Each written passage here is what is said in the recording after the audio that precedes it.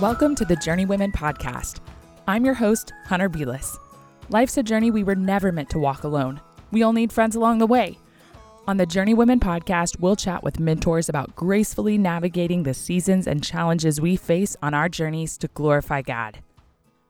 On today's episode of Journey Women, I chatted with my former pastor and friend, Brad Evangelista, about spiritual disciplines. Y'all, I cried twice in this episode, audibly. That's a first for me. Brad and I talked about everything from the goal of practicing the spiritual disciplines to how doing so will flesh itself out differently based on our season of life. This quote brought on the waterworks.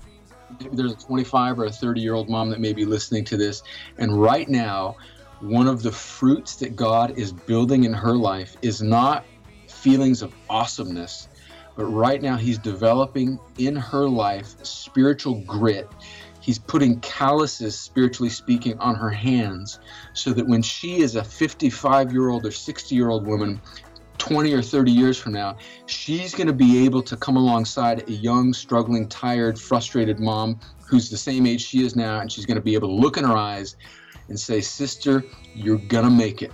And that's the fruit that God is producing and anchoring and digging deep into a young woman's life right now. And the thing is, I would say to that sister, just hold on, because the harvest will come in and through your life of godliness, but it takes time. It takes time. I know you guys are going to find this conversation deeply encouraging, but before we dig in, I need to share our incredible sponsors that help to make today's episode of the Journey Women podcast possible: HelloFresh and Swap.com. Y'all have heard of HelloFresh because I've talked about it plenty. My favorite meal kit delivery service that shops, plans, and, get this, delivers your favorite step-by-step recipes with pre-measured ingredients so that you can just cook, eat, and enjoy. HelloFresh has 3 plans to choose from: classic, veggie, and family, which will be delivered right to your door in recyclable, insulated packaging. I have loved not having to plan dinner, spend money on takeout, or worry about gathering all the necessary little ingredients for new recipes week after week. Let's be honest, I'd forget to buy half the ingredients anyways. In the box HelloFresh sent me this week, we received a fun day fajita bar with southwestern pork, onion, and bell peppers, which was delicious. It's such a relief not having to even think about what we're having for dinner because HelloFresh takes care of it for me. You can have it too. For $30 off your first week of HelloFresh, visit HelloFresh.com and enter JourneyWomen30. That's HelloFresh.com and enter JourneyWomen30. Now, on to my conversation with Brad Evangelista. Brad, welcome to the Journey Women podcast. It's such an honor to have you on the show, and I have had you on my hopeful list of prospective guests since I started brainstorming for the podcast, so it's an honor to have you on today. Oh, absolutely. It's a joy, and we missed you here at Cross Point, and I hope that the Army sends you back our way someday. Oh my goodness, we miss you too. Whenever I told Brooks, who I was interviewing this morning, he was like, "Tell Brad I say hey." So we miss you guys a lot. But can you tell the listeners a little bit more about who you are and what you do? Yes, my name is Brad Evangelista, and I'm the lead pastor of Cross Point Church in Columbus, Georgia. It has gone by quickly, but this April of 2018 will be our 13th year as a church. We planted the church in April of 2005. I'm married to my wife, Jennifer. We've been married for 23 years now. We celebrated our 23rd anniversary this past December. Oh, congratulations. Were you guys visiting your son when you celebrated your anniversary? We had it was a couple weeks before, so right after Thanksgiving, we spent 10 days in Beijing. And so our anniversary was December 17th. We have the same anniversary. I feel like I knew this, but I forgot. Yep, I think I remember that. Yeah, that's Happy right. Happy anniversary. Thank you. You too. We're probably a few years ahead of you guys, I think. Yes. We have 4 children. Our oldest son, Joseph, is 19, and he is currently in Beijing, China, where he's teaching English at a Christian school there. So cool. And then we have a 16-year-old Jacob, who's a junior in high school, and a 12-year-old Arabella, who is in the 7th grade. She's about to be 13 on Valentine's Day. Aww. Yeah, it's a great birthday for a girl. And our youngest is another boy, Abraham, who just turned 10 this past fall. So 3 boys and 1 girl. And my wife, Jennifer, is from Columbus here, and I was stationed here in the Army. I'm originally from California, grew up right on the Mexican border in Southern California, and then went away to college at West Point and was commissioned as an infantry officer in the Army and was stationed here at Fort Benning. Like just like Brooks and every other young infantry officer at Fort Yes. Benning. And so in 1993, was that 25 years ago now, I came through Fort Benning as a young soldier and met Jennifer at her home church when she was a medical student, home doing a rotation at a local hospital.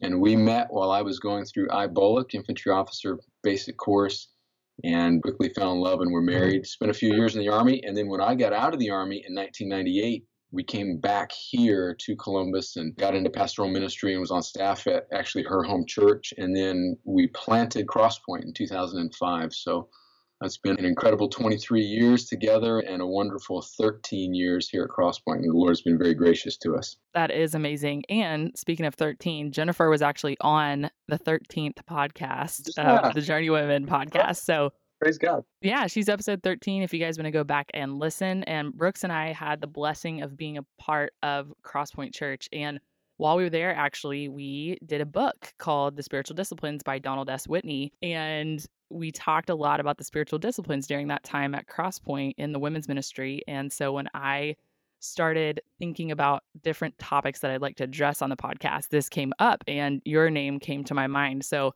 I am excited to hash through the topic of spiritual disciplines with you today.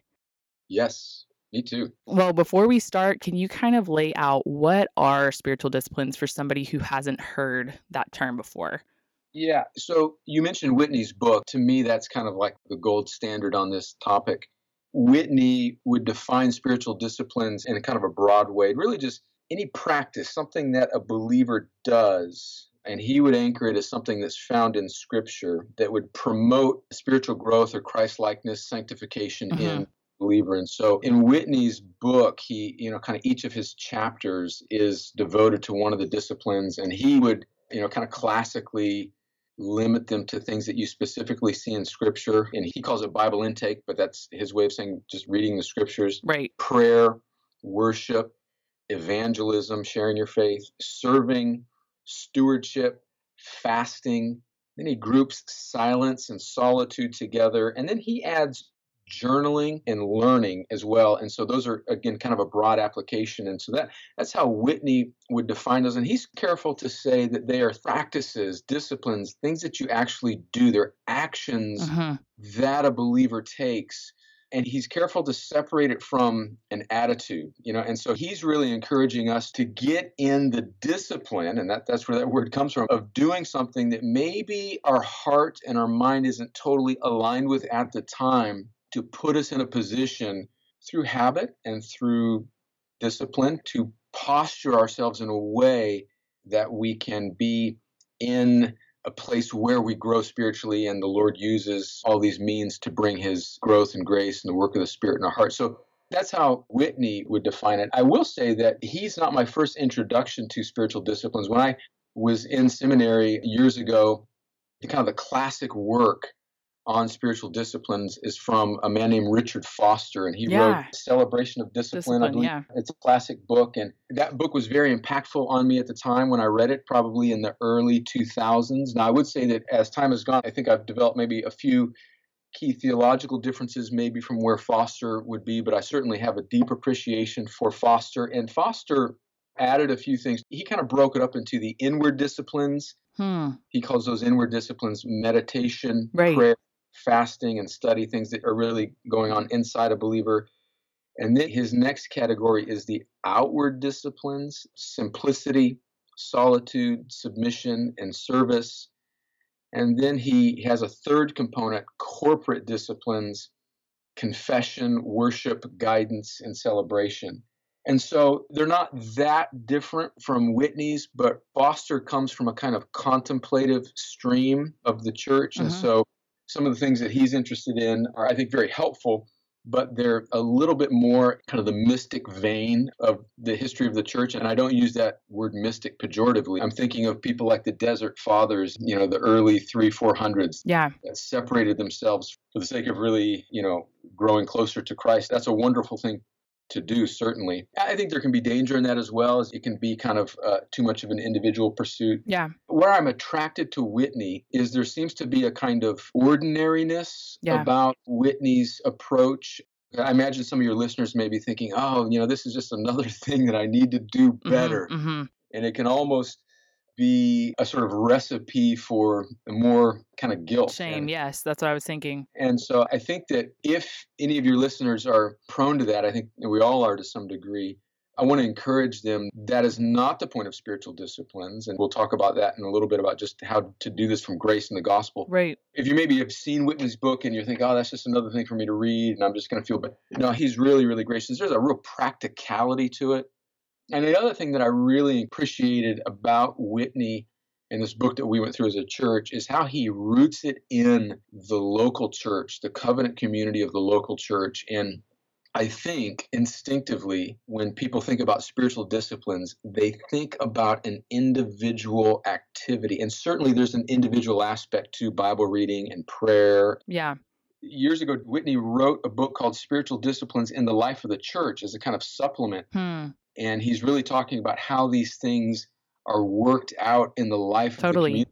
Yeah. It's almost like a Bonhoeffer Life Together kind of concept. Exactly. He says, for example, many Christians may struggle reading the Bible on their own, praying on their own, and he's really trying to push us into doing that in community. You think about the history of the church, how the vast majority of Christians through the centuries, many of them were illiterate. Right. Did not have the scriptures in their own language. But yet, you see the believing community thriving through the ages in various pockets and areas. And so praise God for the fact that we have the word of God in our own language. But Whitney's careful to guard us from, like you said, shame and an overly individualistic pursuit of the spiritual discipline. So I really appreciate that about his book. But yeah, that was a long-winded answer to that is what spiritual disciplines are and kind of a sketch of what they are. Yeah.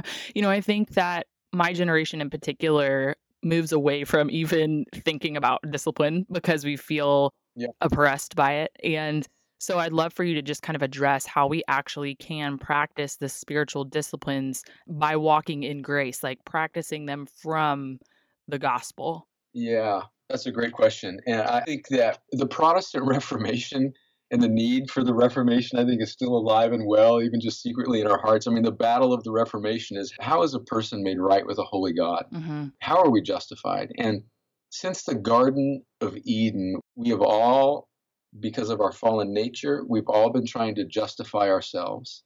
Right. And I think that if we approach, and I think that's the way even born again, regenerate believers, we still have to deprogram ourselves from justification by works. Yeah. If we realize that we are not justified by what we do, no amount of Bible reading, no amount of adherence to a new 2018 Bible reading plan, no amount of prayer, no amount of evangelism will make me, if I am in Christ, nothing will make me more loved than I already am in Christ. Mm-hmm. That's the scandalous good news of the gospel. We're going through Romans right now, and I'm reading, and I'm preaching through Romans, and my soul is being refreshed in that. They're justified as a free gift of faith by Christ. So we are saved by works, but it's by Christ's work. And totally. Nothing can be added to that. And I think that realizing that, resting in that, is so important. But that rest, then from that rest comes our ability to strive. If we think that striving will lead to rest, then I think we're trying to still justify ourselves. But actually resting in the free grace of the gospel, resting in the unconditional grace of God through Jesus Christ, then I think empowers us to strive. A wonderful picture of that, in fact, speaking of Whitney's book, is his book opens up with this wonderful picture that has stuck in my mind for some time. And Whitney opens with this little boy, Kevin, who I think he says is 6 or 7 years old, and the instrument, maybe it's a violin or a guitar. Yeah. And he says that this little boy is struggling with, the discipline to practice his musical instrument, and his mom is fussing at him and he won't do it. But he said, imagine this angel could transport Kevin to Carnegie Hall. Yeah. And there's this beautiful, I think it's a guitar player. Yeah, a guitar player. Yeah. And there's this beautiful picture of this guitar player who's performing at Carnegie Hall. And little Kevin is like, wow, that's amazing. And then the angel says to little Kevin, that's you. That's you in the future. But it's guaranteed that's going to be you. But the way you get there is to practice. Then that little boy is kind of teleported back into his reality. Now, what is that picture of that guaranteed future going to do for that little boy? It's going to motivate him. Anchoring that in Scripture, and specifically just as I'm thinking through Romans, this verse in Romans 8, and I think you guys were here. I don't know if you were here when we went through Romans 8 just as an isolated Yeah, I chapter. think so. I'm memorizing that right now. I don't think I'm to that point, though. Romans 8, verse 29, I think is one of the most important verses for sanctification and striving and spiritual disciplines. And Paul says this in Romans 8. He says, "For those whom he foreknew, he also predestined to be conformed to the image of his Son." Now, there's a lot that's going on in that verse about just soteriology and the way the Lord works salvation, and that be debated by Christians in different sort of theological camps. But whatever you believe about those words at the beginning of the verse, "For those whom he foreknew, he also predestined," we can all agree that that's speaking of the final state of the believer. However we get there, whatever you may believe about how the Lord works his grace, that's where believers end up. What does God say about that process? He says, "For those whom he foreknew, he also predestined to be conformed to the image of his Son." So what God is saying through Paul there is that he guarantees not only our final place, our glorification, that we're going to be with him, our destination, heaven. Right. He's also guaranteeing the process of confirmation whereby we will actually become like Jesus.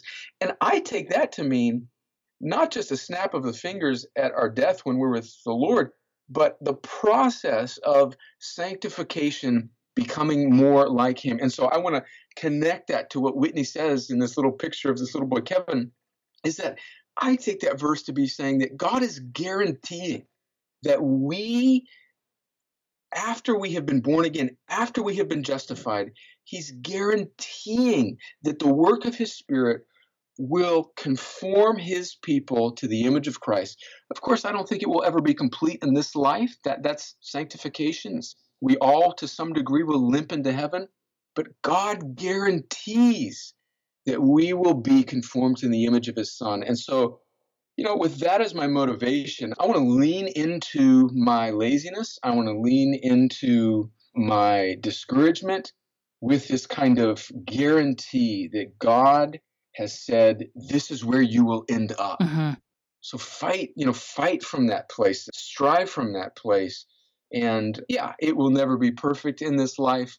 But for me, that's a place I can strive from, rather than a kind of opposite view is like, if you do this, then the Lord will be pleased with you. Right.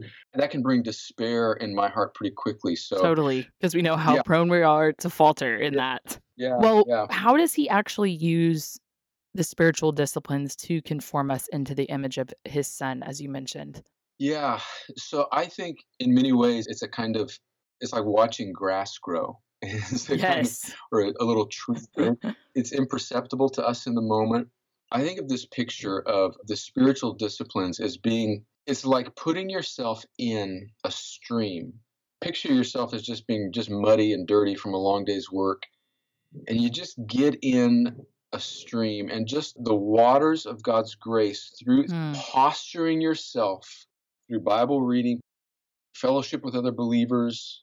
I think corporate worship is clearly a discipline, hearing the word preached, serving people. You posture yourself to where you are not the center of the universe. And that has a slow and gradual and often in the moment imperceptible effect on us to anchor us and to divert our eyes from ourselves. I am so prone to shrink my universe down to the subjective way that I'm feeling in that moment. Totally. And in that moment, like, life can come crashing in. I can lose hope. I can be very discouraged. But spiritual, even if I'm not feeling it, even if I don't have the feels in that moment, but I'm practicing the discipline of coming to my Bible regularly, practicing, gathering with the church. I'm practicing, just think about the word serving. Like, even if I'm a believer in a local church and I am signed up for the nursery that week. Well, what's happening when I'm signed up for the nursery? I'm not just missing maybe the more pleasurable time of being in the sanctuary and hearing a sermon that I want to be inspired by or my favorite song. But in that moment, I am actually, even if it's slightly begrudgingly, I am being forced to take my eyes off of myself and to serve somebody else. And I actually think that in a very ordinary way is at the very heart of discipleship. It's at the very heart of discipline. And God is putting me in a situation where I am forced to consider somebody else. Think about a family who may be dealing with a fussy child. I'm forced to hear somebody else's. It lifts my eyes from my own belly button. And when we put ourselves in those positions over and over and over again, the Lord Tim Keller wrote this beautiful little book. It's called it's The Art or the Helpfulness of Self-Forgetfulness. The Freedom of Self-Forgetfulness. It's one of my favorites. Yes. And so I think that the spiritual disciplines help us to get our eyes off of ourselves. Yeah. And over the course of time, that just has a way of anchoring us. Then I think the effect of it is how it changes us is, I think of this verse in Ephesians 4, where Paul is talking about how the Lord gives gifts to the church. And he says in verse 11 that he gave apostles, prophets, evangelists, shepherds, and teachers to equip the saints for the work of the ministry. But then look at the effect of what this corporate life should have.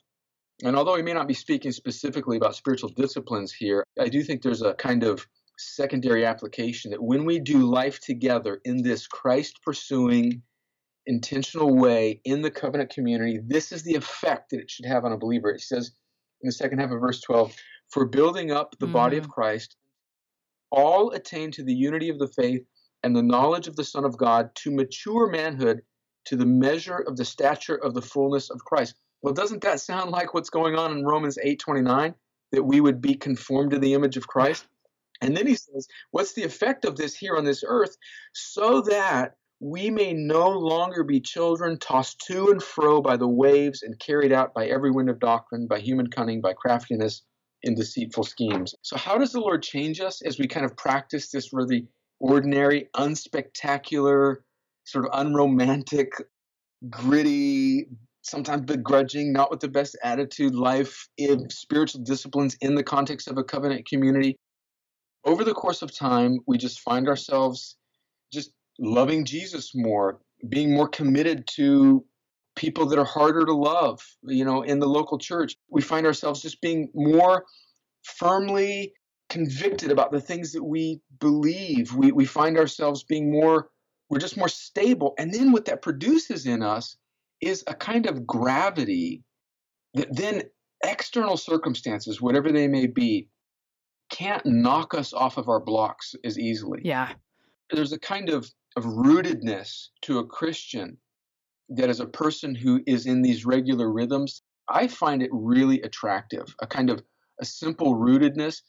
And then I think the Lord uses that to be a kind of witness to an onlooking world. I strive to be, through the disciplines, one of those type of people who has just kind of an unflappability about them. Yes. Maybe somebody sends you a kind of snipey little email. Little negative iTunes review. Something. And we just know how easily that can affect us and how it can just wreck my day, something so tiny. Yes, we all can play the game like it doesn't. No big deal. But deep down inside, we just, oh no, the world's falling apart. But I think when we have this regular discipline of connecting with the Lord, of communing with the Lord, it makes us less prone to these winds that are going to knock us off of our horse. And so there's a freedom to that. Absolutely. I think of that verse in Isaiah 32, I think it is, where it says, the effect, the fruit of righteousness will be peace and steadfastness. And I think that's how the Lord uses these disciplines to affect a kind of rootedness in the life of the believer. Now, the thing is, the challenge is for us as Americans, isn't everything in our society geared the other way? It's quick, it's this, it's that. Yeah. I mean, we live in a world, I love college football. Man, if a college football here in SEC country, if a new coach doesn't turn his team around in 1 or 2 years, we're already looking for the next guy. We have no patience. That's not the way the spiritual life works. And so you mentioned earlier about kind of your generation easily maybe not liking discipline. Well, I think all of us as Americans, we don't like things that take time. We want quickness. We get frustrated when, our internet doesn't work or guilty. DirecTV is buffering and, the game is, I think we need to confess, like, Lord, we are the most impatient generation in the history of humanity. I think the spiritual disciplines have a way of detoxing us from our impatience. Yeah. And speaking of impatience, I also just have, I don't know, it's hard for me to practice disciplines and things like that because I also have a busyness about my life.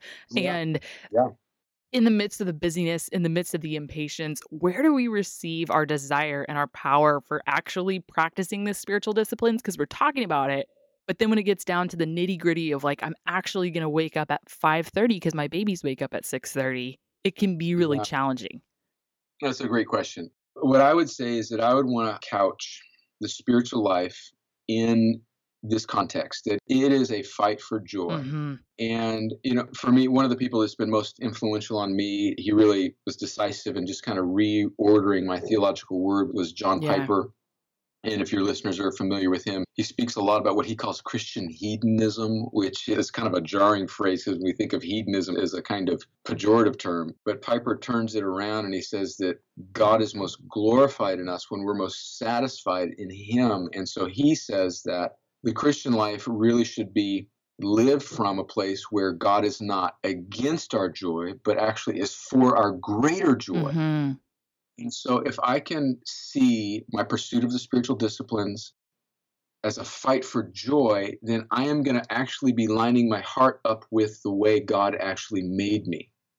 God's not against my joy. He's actually for my true joy in true things, not counterfeit joys. For example, sometimes I'll think, about eating the things that I know are right. Yes. In my mind, I'll think, okay, it's 2:00 in the afternoon. I had a salad for lunch. There's some Snicker bars in this jar up at the front of our church. I know right where those are. You've been in that office before. I could grab one and it's going to give me a kind of immediate pleasure. But now I think, how am I going to feel 30 minutes from now? I'm not going to feel, it's going to make me kind of sluggish. And so what I'm actually want to do there is I want to fight my sweet tooth by thinking I'm not going to give into that sort of immediate counterfeit joy. I'm going to feel better about myself. And there's actually more joy if I fight that. Well, admittedly, I don't always win that battle, but I find that fighting for the greater joy is a better way to sort of motivate myself for spiritual discipline. There's this wonderful sermon by this old Scottish pastor. His name was Thomas Chalmers.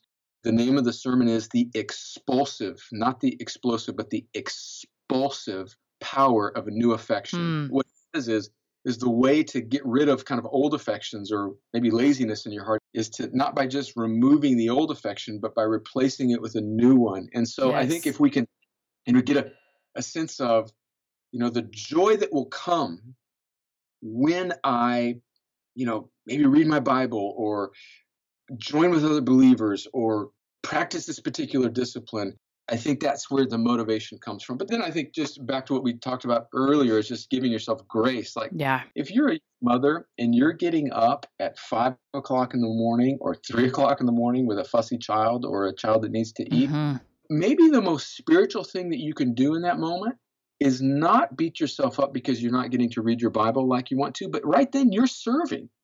You're serving. Yeah, that's a spiritual discipline. You are serving your child. You're serving your family. And maybe the most spiritual thing you can do in that moment is to not be reading your Bible or some other maybe more romantic spiritual discipline. Right. Maybe the best thing you can do in that moment for your family is to serve that child and then to go take a nap. Yeah. Yes. Oh, that almost brings tears to my eyes. We're going to take a quick break from my conversation with Brad so that I can tell you about swap.com, the world's largest online consignment and thrift store. Did you know that over 14 million tons of textiles are wasted each year? Shopping secondhand on swap.com helps prevent textile waste from polluting the environment. That in and of itself is a good enough reason to check it out. But listen to this. With swap.com, you can also save up to 90% off retail price on your favorite brands like Lululemon, Carter's, Nike, J.Crew, and Gap. Between 6,000 to 10,000 new items are added daily. You can help cut back on environmental waste while still wearing the brands you love. If something doesn't fit, enjoy hassle-free returns within 30 days, no questions asked. Right now, Swap.com is offering Journeywomen listeners 40% off their first order on Swap.com plus free shipping. Some exclusions may apply. Use the promo code JOURNEY40, that's JOURNEY40 at checkout. Now, back to my conversation with Brad Evangelista. How can we discern that? Because I think so often we have these ideas about what it should look like, but what suggestions do you have for those of us that are in a more demanding season, like mothering little people, or maybe studying for your college exams or working long hours? And, for those of us that struggle with walking forward in grace when we desire so desperately to be practicing the spiritual disciplines diligently. Yeah.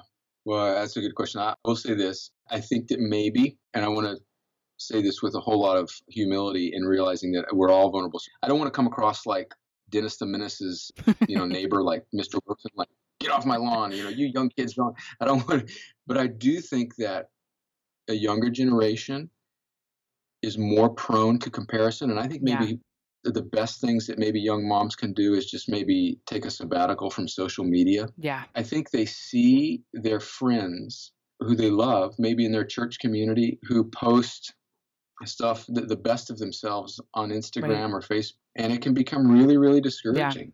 Yeah. And so I think maybe one of the best things we can do is just be careful not to compare ourselves to one another and to limit our intake of the avenues that inherently in and of themselves are not bad. They can be gifts of God, but they can be used by our enemy to discourage us. And if your children aren't, you've heard me preach along these lines, if your children aren't as beautiful as your friends or, eating kale at 6 months old, to Beethoven, it can be a really discouraging thing. One of the things that maybe people need to do is to just guard their heart from things that are potential avenues of discouragement. Think about what stirs your affections for Christ and what decreases your affections for Christ. Really have a hard conversation with yourself and do more of the things that stir your affections rather than decrease your affection. And so, I think maybe one of the most spiritual things people can do is just give themselves a little break from the comparison game. I totally agree. What did you say? The expulsive? I've never heard of that term before, but crowding it out. Yes. I remember you telling me that. And actually, that's one of the practices that I'm trying to do this year. And even in thinking about social media, I really am trying to prioritize, again, some of these life-giving disciplines over anything else, so that's the first thing I turn to when I'm feeling moments of discouragement or despair. And that can be really, really practical because right now my life season is very demanding. So it might look like really simply, instead of opening up Instagram, I'm going to open up my Bible app and I'm going to be, looking at that Colossians verse, set your mind on things above, not on the things of this earth, just taking a quick glance at something that I know and trust and believe will actually breathe life into me, as opposed to kind of mentally checking out. Yes. What are the other beauties and rewards that we get as we practice the spiritual disciplines? For me, one is assurance. And it's not so much that I'm at a point in my life where I'm doubting my salvation, but there's an assurance that comes when I am rooted in communion with the Lord and his saints. I am less prone to be a functional atheist. And I think, to some degree, we all sort of have gospel amnesia. We forget God and his promises. Yeah, we have this kind of 30,000 category where I know I'm saved and I know I'm justified. Justified. But man, life can feel so turbulent.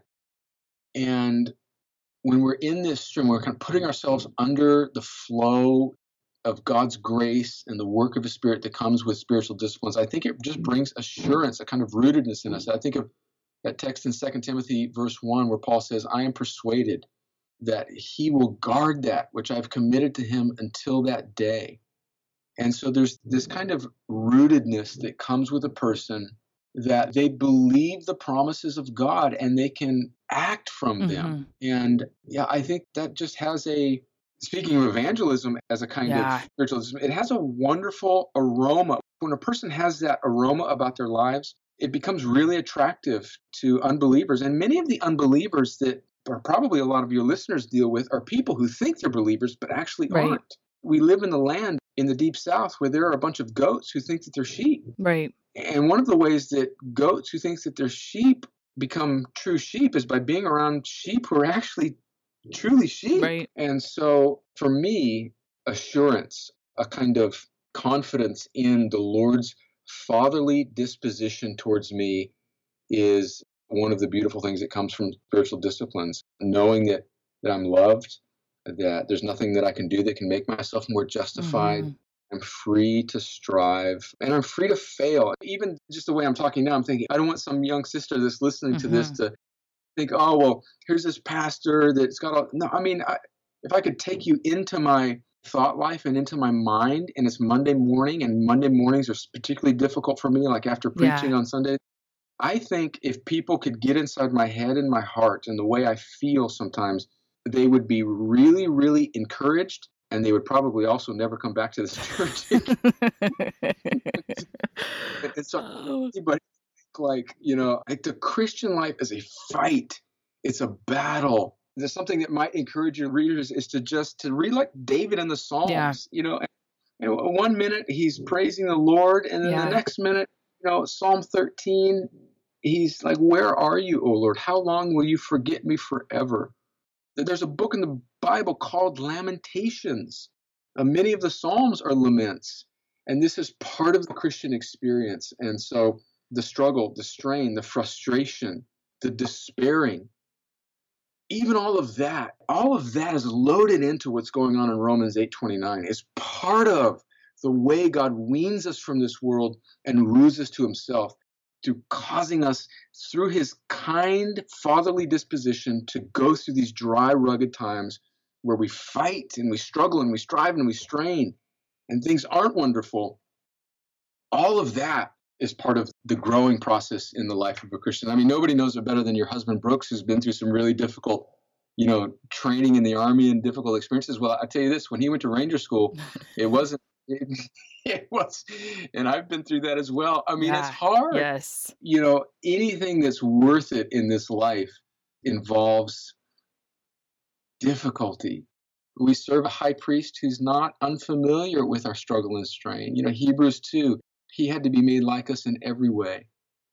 As the young mom is wrestling, Jesus is not unacquainted with that struggle, that strain, that wrestling. He had to learn obedience. This is an incredible phrase that I don't think we can ever fully understand this side of eternity. But Hebrews 2 says that Jesus had to learn obedience. And so think about that. The Creator God. Colossians 1 says that Jesus created everything, and it's for him and through him. But yet, in his humanity, and this is a mystery that we can't fully even explain doctrinally, Jesus, always fully God, never stopped being fully God, but yet in his humanity had to learn obedience. And so, wow, I mean, let that be an encouragement to a young mom who is struggling, is straining, feels like she's failing. Of course, Jesus never failed. He endured for us all that we have to endure, and is not unacquainted with our weakness, and was made like us in every way. And this season will pass. There's a 25 or a 30-year-old mom that may be listening to this, and right now, one of the fruits that God is building in her life is not feelings of awesomeness, but right now he's developing in her life spiritual grit. He's putting calluses, spiritually speaking, on her hands, so that when she is a 55-year-old or 60-year-old woman, 20 or 30 years from now, she's going to be able to come alongside a young, struggling, tired, frustrated mom who's the same age she is now, and she's going to be able to look in her eyes and say, sister, you're going to make it. And that's the fruit that God is producing and anchoring and digging deep into a young woman's life right now. And the thing is, I would say to that sister, just hold on, because the harvest will come in and through your life of godliness. But it takes time. It takes time. I'm sorry, I'm crying.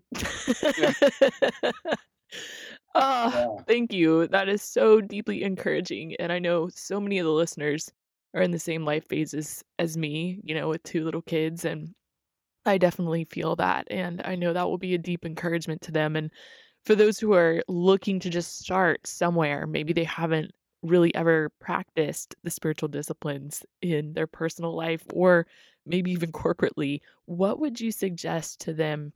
Where should they start? Yeah, that's a good question. I think probably a starting place is just engaging. I think, if you had to rank the spiritual disciplines, Yeah. and that's kind of a strange way of looking at it. But I think the most important, the most central, I think they all kind of flow out of, you know, reading the word and prayer. Yes. I think those two things go together. And so I would encourage sisters to just take in the Bible, lower your expectations. I want to say, one of the things about our culture is I love, Americans, we're so good at organizing things, at engineering things, at, in a lot of ways, even complexifying things. And I would just say to sisters, like, just read Yeah. your Bible. Yes. Don't feel like you always have to study I don't want to lose your listeners and crash your podcast here, but I think sometimes we make an idol Right. out of Bible Yeah, study. I agree. And certainly Bible study is a wonderful thing to do. I'm not in any way saying we shouldn't study the Bible, but I do think we have a tendency to over-engineer it Right. a little bit.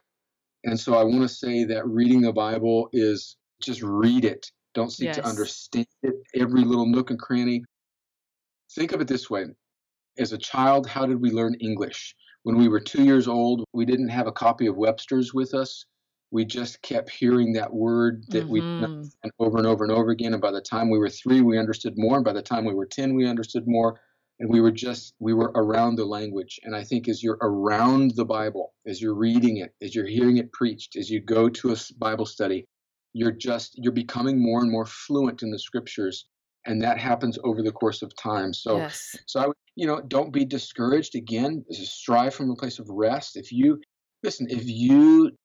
don't get to reading your Bible today, you're not going to turn into a pumpkin at midnight.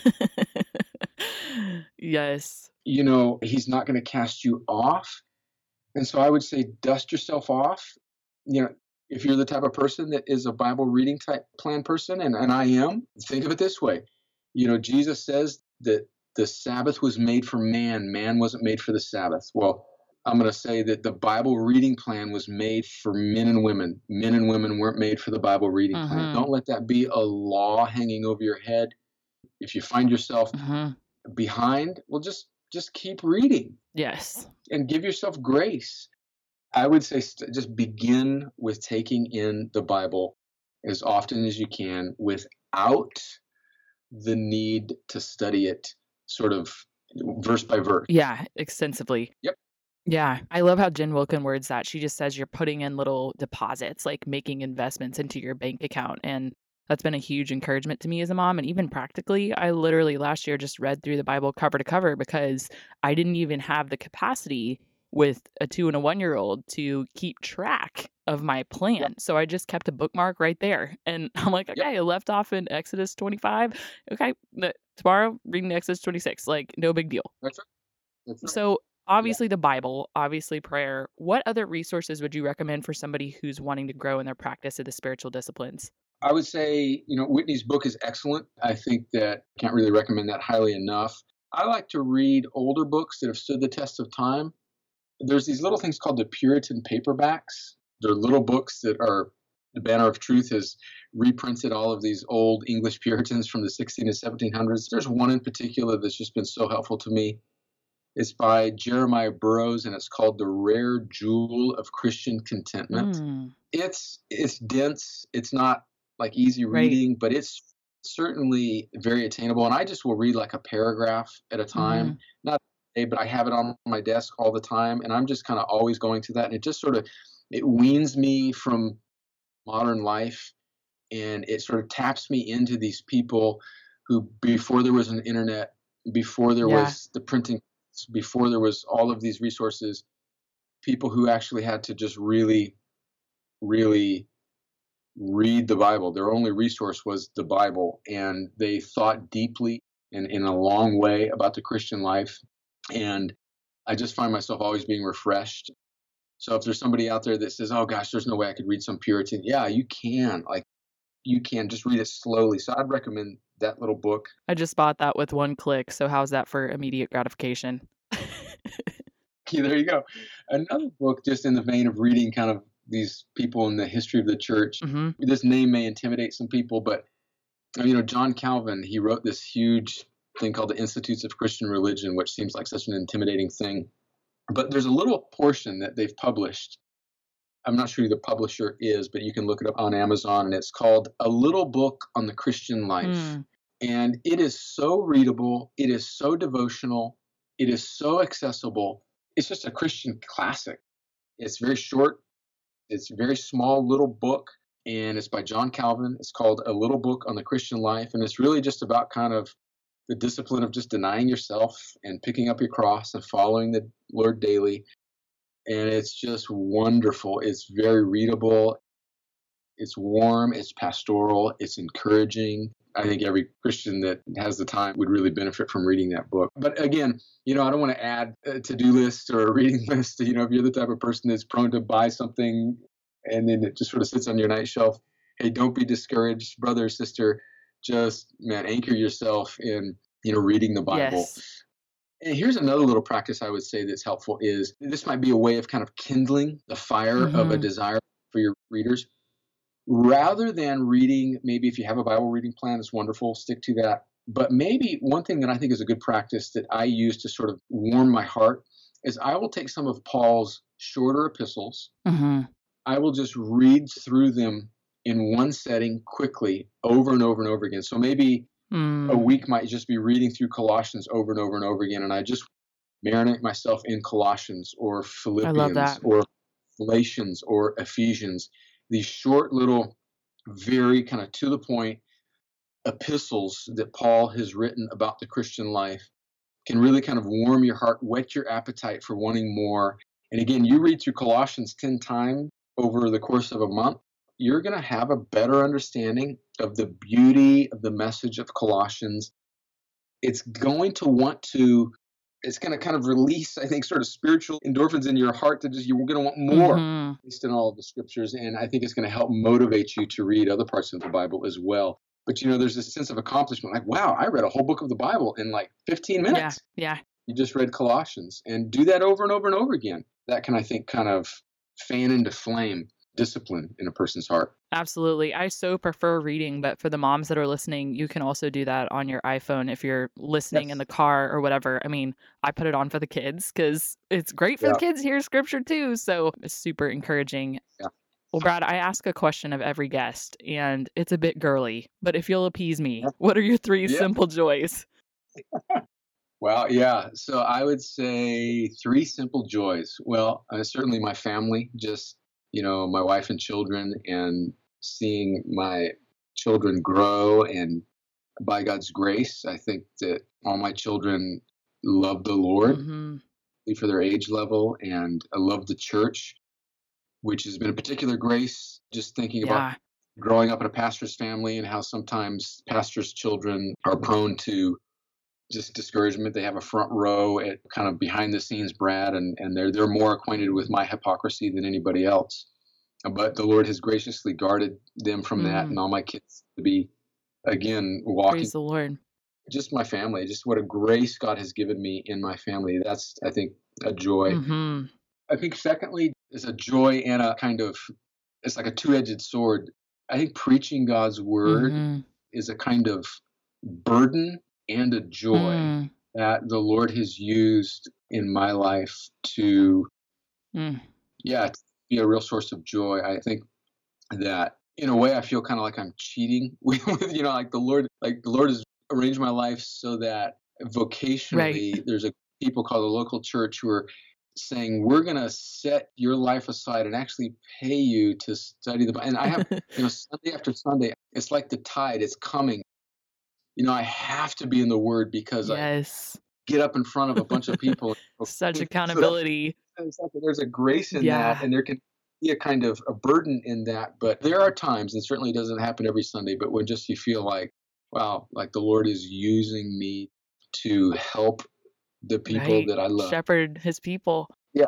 So I would say that was kind of like my second joy, is just kind of being a deliverer of God's word. And then I would say, thirdly, just seeing life, the ordinary, unspectacular, beautiful, slow, uncomfortable, fruit-bearing life in the local church is Spurgeon, I love Spurgeon. Yes. I'm surprised he wasn't on this list. Spurgeon called the church in a sermon, he called it the dearest place on earth. Wow. And, that phrase has stuck in my mind. I read that sermon years ago, that the church really is the dearest place on earth. But it's the dearest place on earth, not because it's the easiest place, not because it's the most comfortable place. In fact, it can be a very hard place. It can be an inconvenient place. It can be a place where we are exposed for our selfishness. It could be a place where we have to deal with people. But in all of that, like, it is the dearest, it's the one place that God promised. Ephesians 3 verse 10, God says that it's through the local church that he desires to make his manifold wisdom known to the principalities and cosmic powers of this world. Through the dusty, imperfect, very much in process bride of Christ. That's the dearest place on earth. And so I would say, just like seeing young military wives come through Crosspoint and connect with each other and to forge lifelong friendships. And that's just a joy to see an upper middle class, white collar person befriend somebody of a completely different demographic and be in the same community group and do life together. I mean, there's just nothing more beautiful than that. Yeah. That is a strange aroma to an onlooking world. And when they see the local church, people who are together, not because they're from the same demographic or the same neighborhood, because they have anything in common other than the fact that Jesus is that is such a joy to see people bear with one another, to see people work through difficulty with one another, repent, forgive, care for each other. Oh, that's just the dearest place on earth. And so, yeah, that would be a joy. I simultaneously want to just dive into Colossians after we get off this podcast, and then yet also go to church and be with all my people. Yes. So thank you. And here's the thing, it's not like, even if the sermon is mediocre and the song isn't very good and the microphone messes up and you're working nursery and the kid has a blowout diaper and, but see that's the beautiful place, because what are we doing in that moment? We're really being more Christ-like, maybe even more so than we would be when we're in a wonderful place with a world-class preacher where the music is awesome and everybody's great. That might be fun, but that's not real life. And when we kind of exhaust ourselves for just regular gruffy people like us, there's just something beautiful about that. It's satisfying, it's restful, it's safe. It's where family of God. Yeah. Man, well, I have had the joy of getting to do that in real time with you, with your family, with the body of believers at Crosspoint in Columbus, Georgia. And you've had such a impact and an influence, Brad, on my own walk with the Lord. And I know that there have been many that have gone before you that have helped you as well. So I'd love to hear who it is that's had the biggest influence on your journey with Jesus. Oh, gosh. Is it limited to just one? Can I rattle off? No, this is whatever you want to make it. Yeah. I would say first, just my brother, my older brother. I get emotional even thinking about it, but I didn't grow up knowing the Lord. And I was in a typical nominal family that we thought we were Christians and we weren't. My brother went away to college and he became a born-again believer, and he would come back from college and he would witness to me. And it took about 3 years, but through my brother sharing the gospel with me on March 16th, 1989, when I was a senior in high school, his girlfriend, now his wife, my sister-in-law, and he had gone back to college. She took me to a crusade where I heard the gospel for the first time. Wow. In fact, my brother is the reason I think I'm in ministry. One day he was saying goodbye to me as I was going back to college, and he had seen fruit in my life after I'd come to Christ. And he said, "Brad, you should think about pastoral ministry someday." Wow. And just out of the blue. And so, just through my brother's witness, I think the Lord used that to bring me to faith, and I think even put me into ministry. And then my first pastor at West Point when I was a cadet at West Point, a man named Randy Chiz, was this young 34-year-old church planter at this little church outside the gates of West Point. And I was a plebe at the military academy getting yelled at. A cadet who was supposed to be hazing me invited me to this church, and there was this young church planter who had started this church right outside the gates of West Point. And I just learned to love the local church. I learned to love just ministry. He gave me opportunities to teach and even to preach as a cadet. And I think it was there in that local church that the Lord really solidified my call to ministry. So his name is Randy Chiz. I love that man when I think about him. Just a beautiful saint. Wow. Well, I know your love. I'm sorry, I've cried multiple times on this podcast. This has never happened. Yeah. I know your love for Spurgeon. I know your love for so many of the Puritans of old and the great heroes of our faith. But even hearing you describe how the people that have really impacted your walk with Jesus are the normal everyday people, your brother, a pastor at West Point. I hope that everybody who's listening is just encouraged to continue walking out their faith in the grace of the gospel and trust that he will use you right where you are, whether it's changing dirty diapers or studying for finals. So Brad, thank you. This has been a deep encouragement to me. It's been a joy to have you on the podcast today. Amen. Thank you, Hunter. Love you guys. Man, I hope that you guys found my conversation with Brad as encouraging and as grace-filled as I did. As always, you can find the links and noteworthy quotes on our website, journeywomenpodcast.com, listed under the show notes.